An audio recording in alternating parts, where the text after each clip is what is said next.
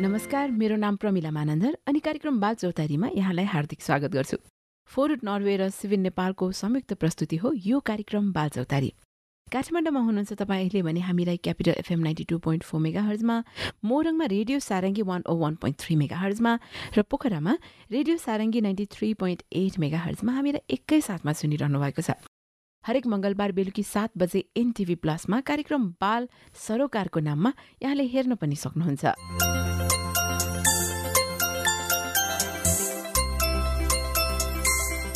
संयुक्त राष्ट्र संघले गएको वर्ष नेपाललाई UN sun global championship award दिएको थियो, महिला र बालबालिकाको कुपोषण विरुद्ध प्रभावकारी काम गरेको भन्दै। हाम्रो मुलुकको आजको अवस्था यदि हेर्ने हो भने युनिसेफको तथ्याङ्क अनुसार नेपालका 30 लाख बालबालिका मध्ये 36% पुर्कुपना छ, 10% ख्याउटेपना अनि 53% एनिमिया वा रक्त अल्पता छ। यसै गरेर रोग विरुद्ध लड्न निकै नै महत्त्वपूर्ण मानिने जिंकको हाम्रा बालबालिका मध्ये 50% कमी छ। बालबालिकाको पोषणकै लागि भनेर सुनौला 1000 दिन, सुआहारा जस्ता थुप्रै कार्यक्रमहरू हाम्रो मुलुकमा अहिले सञ्चालनमा छन्। तैपनि बालबालिकामा कुपोषणको मात्रा चिन्ताजनक नै छ। यही बीचमा अहिले हाम्रो मुलुकमा बालबालिकामा कुपोषणको अवस्था र यसलाई सुधार्नका लागि भइरहेका कामबारे कुराकानी आज हामीले गरेका छौं। स्वास्थ्य सेवा विभाग परिवार कल्याण महाशाखाका वरिष्ठ जनस्वास्थ्य अधिकृत वसुन्धरा शर्मासँग कुराकानीको क्रममा पहिलो जिज्ञासा मैले राखेँ, कुपोषण भन्दा हामीले बालबालिकाले खानेकुरा राम्रो पुगेन भनेर बुझ्छौँ सामान्य रूपमा, तर बढी पोषण भएको, पुर्कोपना, रगतको कमी भएका जस्ता धेरै कुराहरू कुपोषणभित्र आउने रहेछन्। त्यसो भए कुपोषणलाई सही रूपमा कसरी अर्थ्याउने? सामान्य भाषामा बच्चालाई खान नपुगेको अवस्था नै कुपोषण हो भनिन्छ। तर अलिकति हामीले वैज्ञानिक तरिकाबाट हेर्ने हो भने हामीले के गर्न सकिन्छ, यदि बच्चा अथवा हाम्रो जुनसुकै व्यक्तिलाई पनि शरीरलाई चाहिने पोषक तत्त्वहरूको कमी भयो अथवा बढी भएको अवस्था अथवा असन्तुलन भएको अवस्था नै कुपोषण अवस्था हो। हामी चाहिँ कम भयो, पोषण पुगेन भने कुपोषण भनेर मात्रै बुझ्छौँ। हजुर, जस्तो अहिले मैले अघि नै भने तपाईँलाई हामीले कुपोषण भनेको हाम्रो बुझाइमा खानेकुराहरू तत्त्व कम भयो भने मात्रै हामीले कुपोषण भन्छौँ, तर त्यो चाहिँ होइन।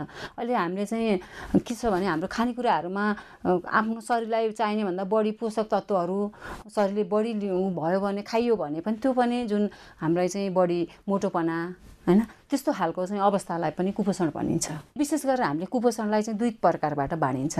एउटा चाहिँ शरीरलाई चाहिने भन्दा बढी पोषक तत्त्व भएको अवस्था, जस्तै ओभरवेट अथवा ओबेसिटी, जुन चाहिँ अध्ययनहरूले पनि के देखाएको छ, यदि बच्चा अवस्थामा बढी चाहिँ कुपोषण चाहिँ मोटोपना भयो, ओबेसिटी भयो भने त्यस्तो अवस्थामा चाहिँ अलिकति एडल्ट पिरियडमा गएर जस्तै नसर्ने रोगहरू हुने एकदम सम्भावना देखिएको छ कि, जस्तै हाम्रो डायबिटिज भयो हैन, प्रेसर, हाई प्रेसर, ब्लड प्रेसरहरू, त्यस्तो खालका चाहिँ समस्याहरू चाहिँ एडल्ट पिरियडमा चाहिँ हुने सम्भावना छ। त्यो कारणले गर्दा हामीले हाम्रो चाहिँ के छ भने कुपोषण भनेपछि हामीले ओभर न्युट्रिसन पनि, ओभर अथवा शरीरलाई चाहिने भन्दा बढी तत्त्व भएको पनि अवस्था पनि र कम भएको अवस्थालाई पनि हामीले बुझ्नुपर्छ।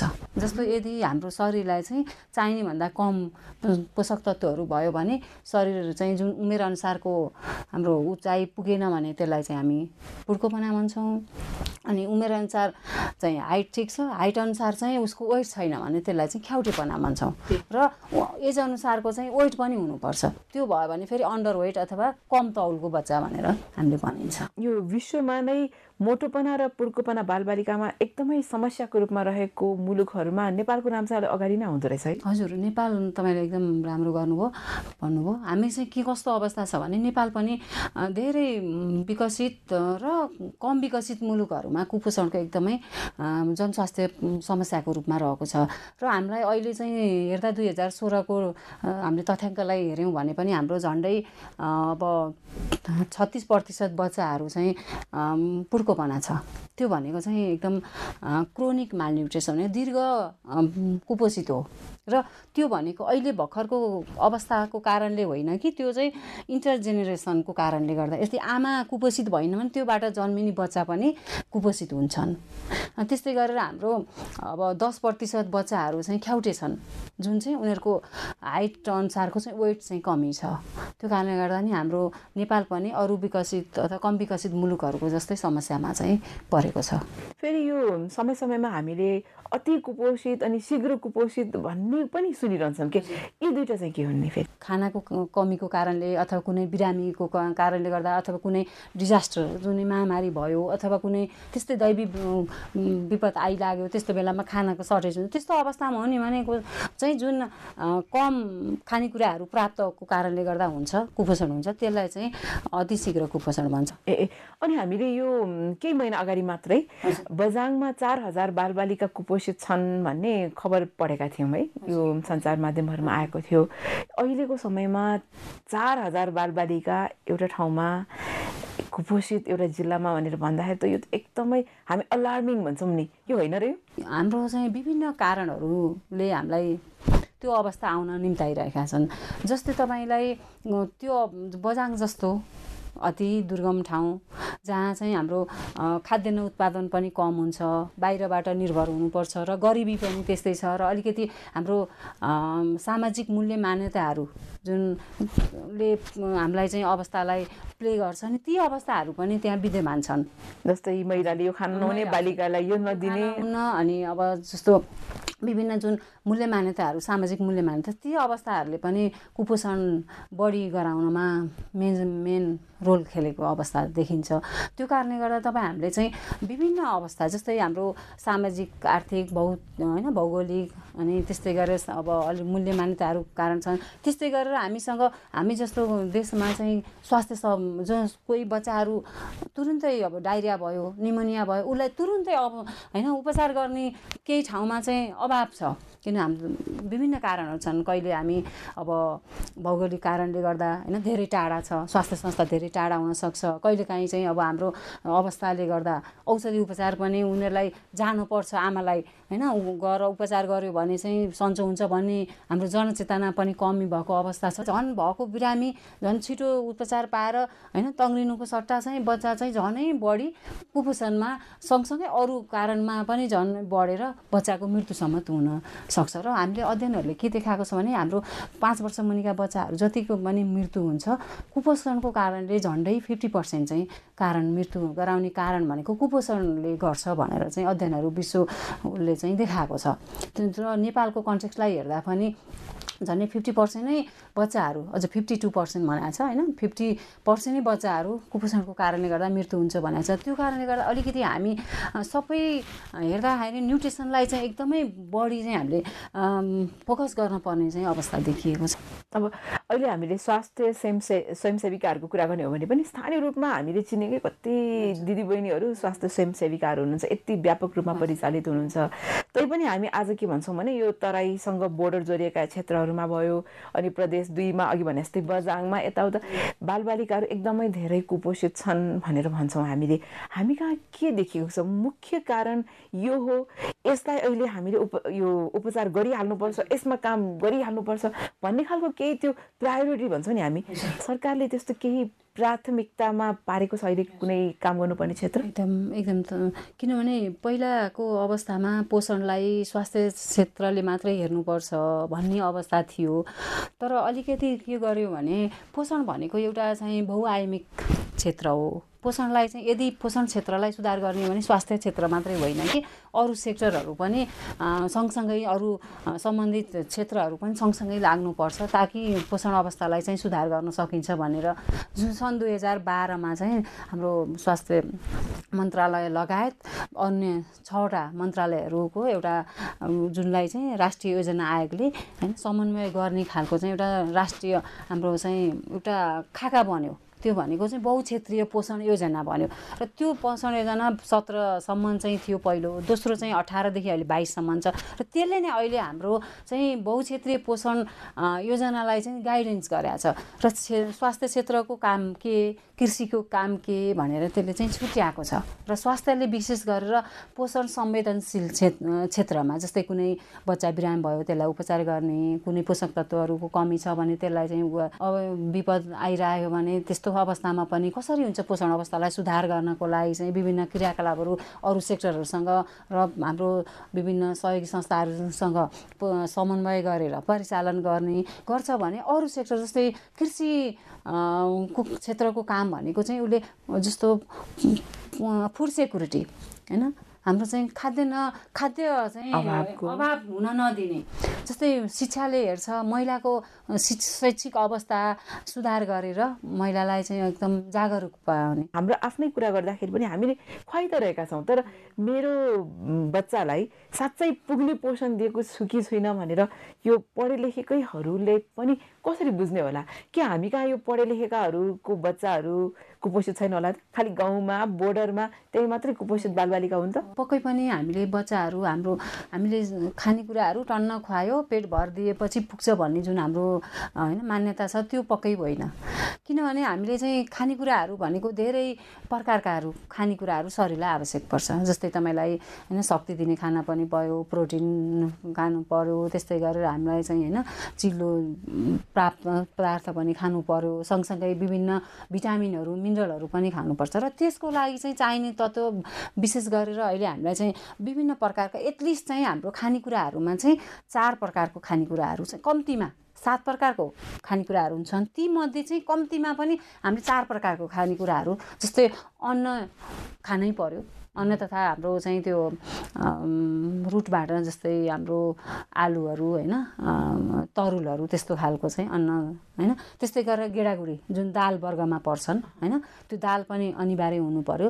त्यस्तै गरेर हाम्रो फलफुल र हरियो सागपातहरू पनि खानेकुराहरूमा खानामा हुनै पर्यो र सँगसँगै चाहिँ अब हाम्रो जनावरबाट चाहिँ प्रोडक्ट हुने जस्तै अन्डा, माछा, मासु त्यस्तो खानेकुराहरू पनि अनिवार्य चाहिँ हामीले खानु पर्यो। 7 प्रकारमा अरू 3 प्रकारमा के छ? 7 प्रकारका भने त्यही एनिमल फुडलाई अन्डा छुट्टै राखेको छ अनि मासु छुट्टै राखेको छ हैन, त्यसरी चाहिँ छुट्याएको छ कि। त्यो कारणले गर्दा जब हामी आमाहरू किन ढुक्क हुन सकिँदैन भने बच्चालाई चाहिँ मैले पेटभरि खुवाएँ अथवा मलाई मेरो बच्चालाई बजारबाट पाउने चाउचाउहरू भयो, फ्रुटीहरू यस्ता कुराहरू खुवाएर चाहिँ बच्चाहरूको न्युट्रिटिभ भ्यालु चाहिँ कहिले नै उसलाई चाहिँ पोषक तत्त्वहरू शरीरले प्राप्त गर्न सक्दैन। पेट चाहिँ त भर्छ, फेरि पेट चाहिँ भर्छ। पेट भनेको चाहिँ कस्तो भने तपाईँको चाहिँ होइन बढी नुनिलो, बढी गुलियो, बढी चिल्लो भयो भने के हुन्छ पेट पनि भरिन्छ अनि त्यसले फेरि अरू चिज खान पनि मन लाग्दैन। नलाग्ने बित्तिकै के हुन्छ चाहिने शरीरलाई चाहिने पोषक तत्त्व त प्राप्त हुँदैन।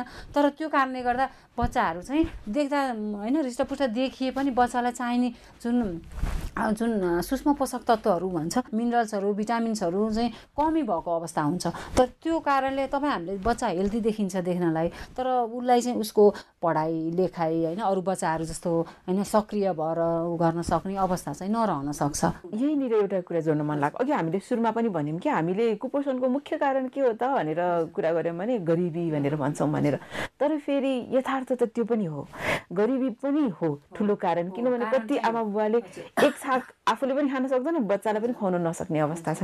यस्तो बेलामा नि जस्तो अघि हामीले भन्यौँ बजाङमा 4000 बालबालिका अहिलेको समयमा आजको मितिमा कुपोषित भेटियो भनेर, यस्ता अरू पनि थुप्रै ठाउँमा थुप्रै बालबालिकाहरू कुपोषित भेटिएका छन्। सरकारले भिटामिन ए को खोप सबै ठाउँमा पुर्याउँछ होइन, यसरी यो जुकाको औषधि पनि सबै ठाउँमा पुर्याउँछ। यसरी एकदमै कुपोषित बालबालिकाहरू भएको ठाउँमा एकपटक त्यो एउटा पेस्ट जस्तो केही कुरा पनि बाँडेको थियो है सायद, त्यस्तो कुराहरू वा केही त्यस्तो अरू उपाय लगाउन सकिँदैन? तपाईँले चाहिँ त्यो जुन पेस्टको कुरा गर्नुभयो त्यो पेस्ट पनि सबै बच्चाहरूलाई आवश्यक हुँदैन र त्यो चाहिँ कार्यक्रम अहिले हाम्रो चाहिँ झन्डै 30वटा जिल्लाहरूमा छ र अहिले चाहिँ बिस्तारै होइन बढाउने क्रममा रहेको छ। त्यो मात्रै पेस्ट मात्रै होइन, मैले भने तपाईँको हामी चाहिँ पेस्ट त त्यस्तो अवस्था आयो भने के हो त्यो पेस्ट? त्यो जुन आरयुटिएफ भन्छ ready to use therapeutic feeding भन्ने, यसरी नै खाने त्यसलाई चाहिँ त्यो एकदमै हाइली न्युट्रिएन्ट हुन्छ। त्यो बच्चाहरूलाई चाहिँ जुन अति शीघ्र कुपोषणको अवस्थामा छन् ती बच्चाहरूलाई चाहिँ हामीले एउटा उपचारको रूपबाट चाहिँ हामीले हामीले खुवाउने हो र सबै त्यो ठाउँमा एभाइलेबल हाम्रो छैन। तर त्यसलाई चाहिँ सँगसँगै हामीले चाहिँ त्यो एउटा पार्टमा छ होइन, त्यो आवश्यक पनि भएर हाम्रो नेपाल सरकार स्वास्थ्य मन्त्रालयले चाहिँ त्यो कार्यक्रम चाहिँ जुन सुरु गरेको छ, आइमाम कार्यक्रम भन्छ होइन। तर हामी चाहिँ सँगसँगै त्यसलाई मात्रै त्यो छँदैछ, तर त्यो भनेको त्यस्ता खानेकुराहरू केही क्षणिक रूपमा हामीले गर्नुपर्छ। र आमाहरू हामीहरू चाहिँ र हाम्रो जनसमुदायमा हामीले के बुझ्नुपर्ने अवस्था छ भने कुपोषण भनेको चाहिँ हामीले सामान्य तरिकाबाट नि हामीसँगै एभाइलेबल भएको फुडहरूबाट पनि हामीले जस्तै बच्चा जन्मे उसलाई चाहिँ 6 महिनापछि लिटो, तपाईँ हाम्रो गाउँमा त लिटो पाउँछ होइन, भटमास पाउँछ, तपाईँको चाहिँ अब गेडागुडीहरू टन्नै फल्छन्, नभए पनि तपाईँले चाहिँ हाम्रो आमाहरूले के गर्नुहुन्छ बजारमा गएर चाउचाउ 20 रुपियाँ 15 रुपियाँ हालेर आउँछ। तर त्यही बजारबाट अन्डा किन्यो भने दुध होइन आफ्नो उसमा भएको उत्पादन भएको चाहिँ भैँसीले गाईलेको दुध खुवाइदिनु भयो भने कति राम्रो न्युट्रिटिभ भ्यालु। अब सरकारकै कुरा गर्ने हो भने लक्ष्य चाहिँ राम्रै लिएको हामी पाउँछौँ। 2025 सालसम्ममा चाहिँ यो पुड्कोपनालाई अहिलेको 36%बाट 24%मा घटाउने भनेछ। सन् 2030सम्ममा त 14%मा घटाउने भनेछ। यो अहिले यो रक्त अल्पताको अनि पछि ख्याउटेपनाको दरलाई पनि यसरी नै कम गर्ने भनेर भनेको छ। अब लक्ष्य चाहिँ राम्रो छ, गरिबी मुख्य कारण हो हामीले बुझेका छौँ। रातको रातै हामीले नेपाली जनताको आय स्तर बढाउने वा उनीहरूको जीवनस्तर बढाउने काम पनि गर्न सकिरहेको अवस्था छैन। देख्दा पनि देखिरहेका छैनौँ कि तुरन्तै त्यस्तो होला भनेर। यस्तो बेलामा यो लक्ष्य पुरा गर्नको लागि के कस्ता कामहरू भइरहेका होलान्? जस्तै हाम्रो नेपाल सरकारले जुन पोषणलाई कुपोषण एउटा हाम्रो जनस्वास्थ्य समस्याको रूपमा जुन अङ्गीकार गर्यो हेऱ्यो र यसलाई चाहिँ जुन 2012देखि जुन बहुक्षेत्रीय पोषण योजना लागू भयो र सँगसँगै यसैलाई चाहिँ मिट गर्नको लागि अहिले हाम्रो दोस्रो हाम्रो चाहिँ बहुक्षेत्रीय पोषण योजना लागू छ र यसले हामीलाई चाहिँ अहिले गाइड गरेको छ अथवा मार्गनिर्देशन यसकै आधारमा हाम्रो नेपाल सरकारका नीति नियमहरू विभिन्न कार्यक्रमहरू योजनाहरू चाहिँ यसकै आधारमा रहेर बन्छन् र यसको लागि चाहिँ विशेष गरेर हाम्रो अब गुणस्तरीय सेवाहरू चाहिँ प्रदान गर्ने सबै क्षेत्रहरूले जस्तै स्वास्थ्य, कृषि, शिक्षा, महिला बाल विकास सब सेक्टरहरूले चाहिँ गुणस्तरीय सेवा चाहिँ प्रदान गर्ने र सँगसँगै चाहिँ विभिन्न हाम्रो अवस्था चाहिँ के छ त भनेर त्यहाँको वस्तुस्थिति जस्तो तपाईँले 4000 भन्नुभयो त्यो अवस्था थाहा पाउने जुन विभिन्न तथ्याङ्कहरू सङ्कलन गर्ने, अनुसन्धानहरू गर्ने, सर्वेक्षणहरू गर्ने त्यस्ता कुराहरूले के हुन्छ त्यो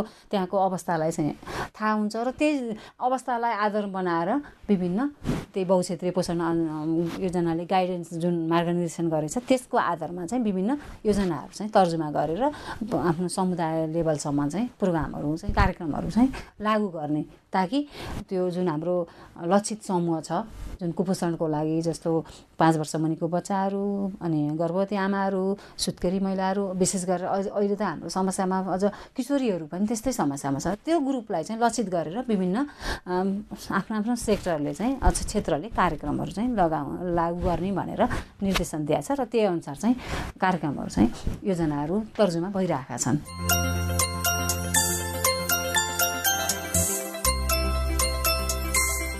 भर्खर हामीले कुराकानी गर्यौं वसुन्धरा शर्मासँग। स्वास्थ्य सेवा विभाग परिवार कल्याण महाशाखाका वरिष्ठ जनस्वास्थ्य अधिकृत शर्मासँग हाम्रो मुलुकमा बालबालिकाको पोषणको अवस्था बारेमा छलफल गरेका हौं।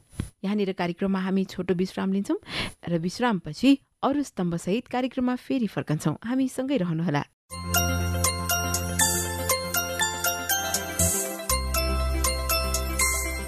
तपाईँ अहिले कार्यक्रम बाल चौतारी सुनिरहनु भएको छ अनि तपाईँसँगै छु म प्रमिला मानन्धर। अब लागौं बाल अधिकार गतिविधितर्फ। यसमा हामी यो साताभरि सामाजिक न्याय अनि बाल अधिकार स्थापनाको क्षेत्रमा के कस्ता कार्यक्रमहरू भए यसबारेमा जानकारी लिन्छौं।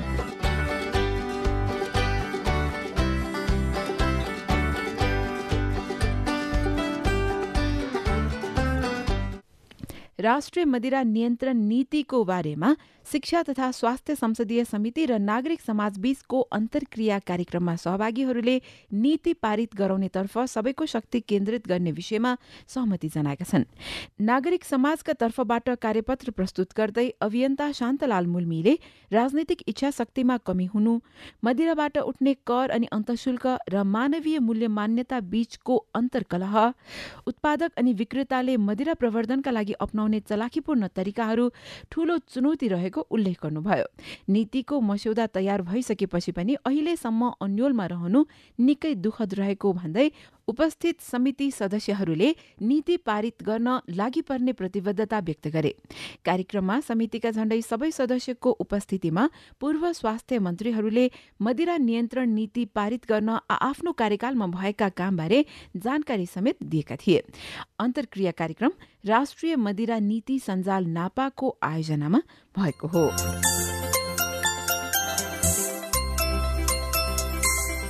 अब संसारमा बालबालिका अनि यसमा हामी बालबालिकाहरूलाई यो साता खबर पत्र पत्रिकाले के कति कारणले प्राथमिकतामा राखे यसैलाई समेट्छौं।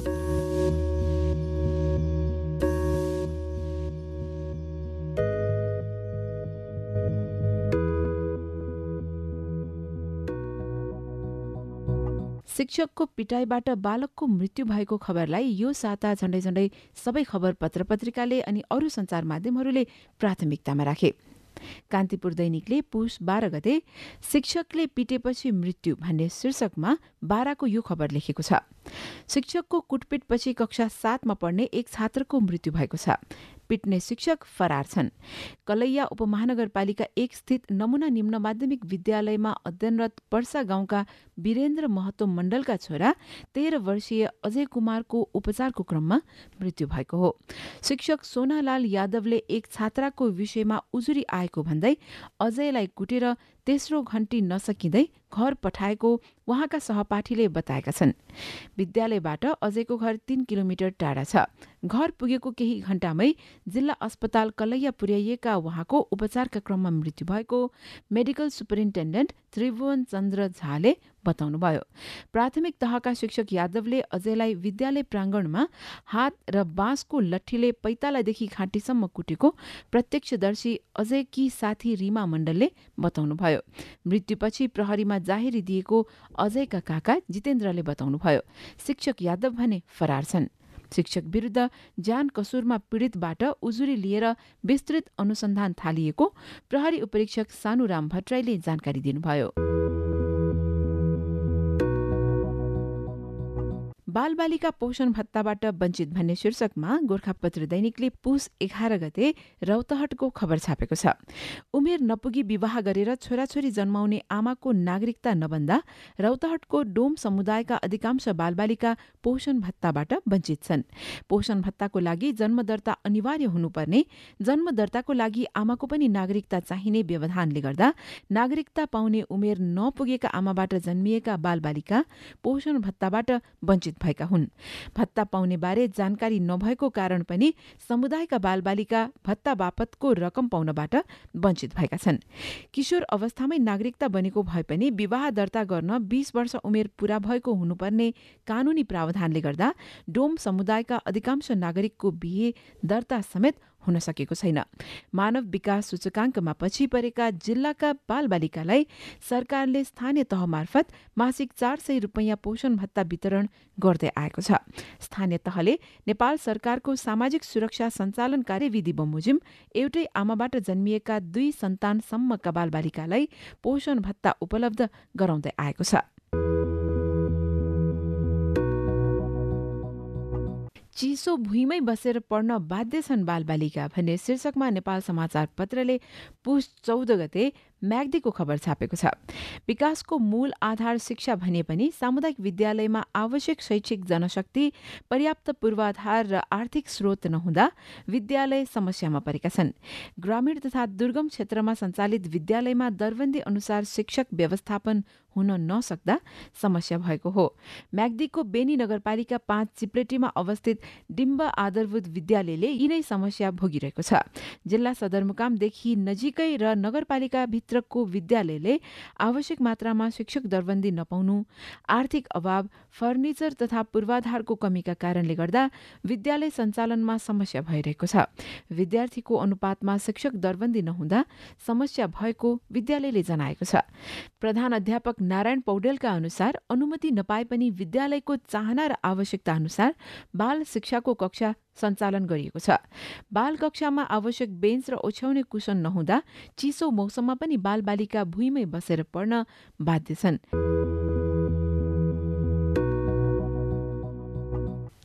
एउटा अन्तर्राष्ट्रिय प्रसङ्ग, आप्रवासी बालबालिकाको अमेरिकी हिरासतमा मृत्यु भन्ने शीर्षकमा पुस 12 गते नागरिक दैनिकले लेखेको छ। आफ्नो बाबुसँग अमेरिका प्रवेश गर्दा गर्दै पक्राउ परेका ग्वाटेमालाका एक 8 वर्षीय बालकको अमेरिकी हिरासतमा मृत्यु भएको आप्रवासन अधिकारीहरूले बताएका छन्। मेक्सिकोबाट सीमा पार गरेर अमेरिका छिरेपछि बन्दी बनाइएका ती बालकको मृत्यु यो महिनामा भएको त्यस्तै प्रकारको दोस्रो घटना हो। इसाईहरूको धार्मिक पर्व क्रिसमसको मध्यरातपछि ती बालकको मृत्यु भएको अमेरिकी भन्सार तथा सीमा सुरक्षा अधिकारीले बताएका छन्। अमेरिकी भन्सार तथा सीमा संरक्षण निकायले जारी गरेको लामो तथा नयाँ विज्ञप्तिमा औपचारिक रूपमा परिचय निश्चित नभएका ती बालकको स्थानीय समय अनुसार सोमबार राति झण्डै 12 बजे मृत्यु भएको थियो। हजारौं आप्रवासीहरू मध्य अमेरिकाबाट अहिले संयुक्त राज्य अमेरिकाको सीमामा आइपुगेका छन्। हजारौंको संख्यामा आप्रवासीहरू अमेरिका प्रवेश गर्नका लागि अमेरिका मेक्सिको सीमातर्फ अघि बढेपछि अमेरिकी सरकार कडा बनेको छ। कसैले अवैध रूपमा अमेरिका प्रवेश गर्ने प्रयास गरेमा उनीहरूलाई पक्राउ गरी मुद्दा चलाइने र देश निकाला समेत गर्ने चेतावनी अमेरिकाले दिएको छ।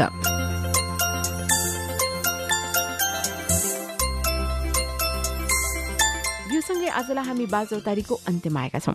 कार्यक्रमबारे सुझाव सल्लाह तपाईसँग पक्कै पनि होला। के गर्दा कार्यक्रम राम्रो होला भन्ने विचार पनि होला। हामीलाई पत्राचार गर्न सक्नुहुन्छ। balsarocar100@gmail.com हाम्रो इमेल ठेगाना हो। अनि युट्युबमा 7 बाल सरोकार टाइप गरेर आजको कार्यक्रम, आज गरेका सबै कार्यक्रमहरू यहाँले फेरि हेर्न सक्नुहुन्छ। लाइक अनि सब्सक्राइब गर्न नभुल्नुहोला। अर्को साता फेरि भेट्छौँ। त्यतिन्जेलसम्मका लागि म प्रमिला मानन्द बिदा हुन्छु। नमस्कार।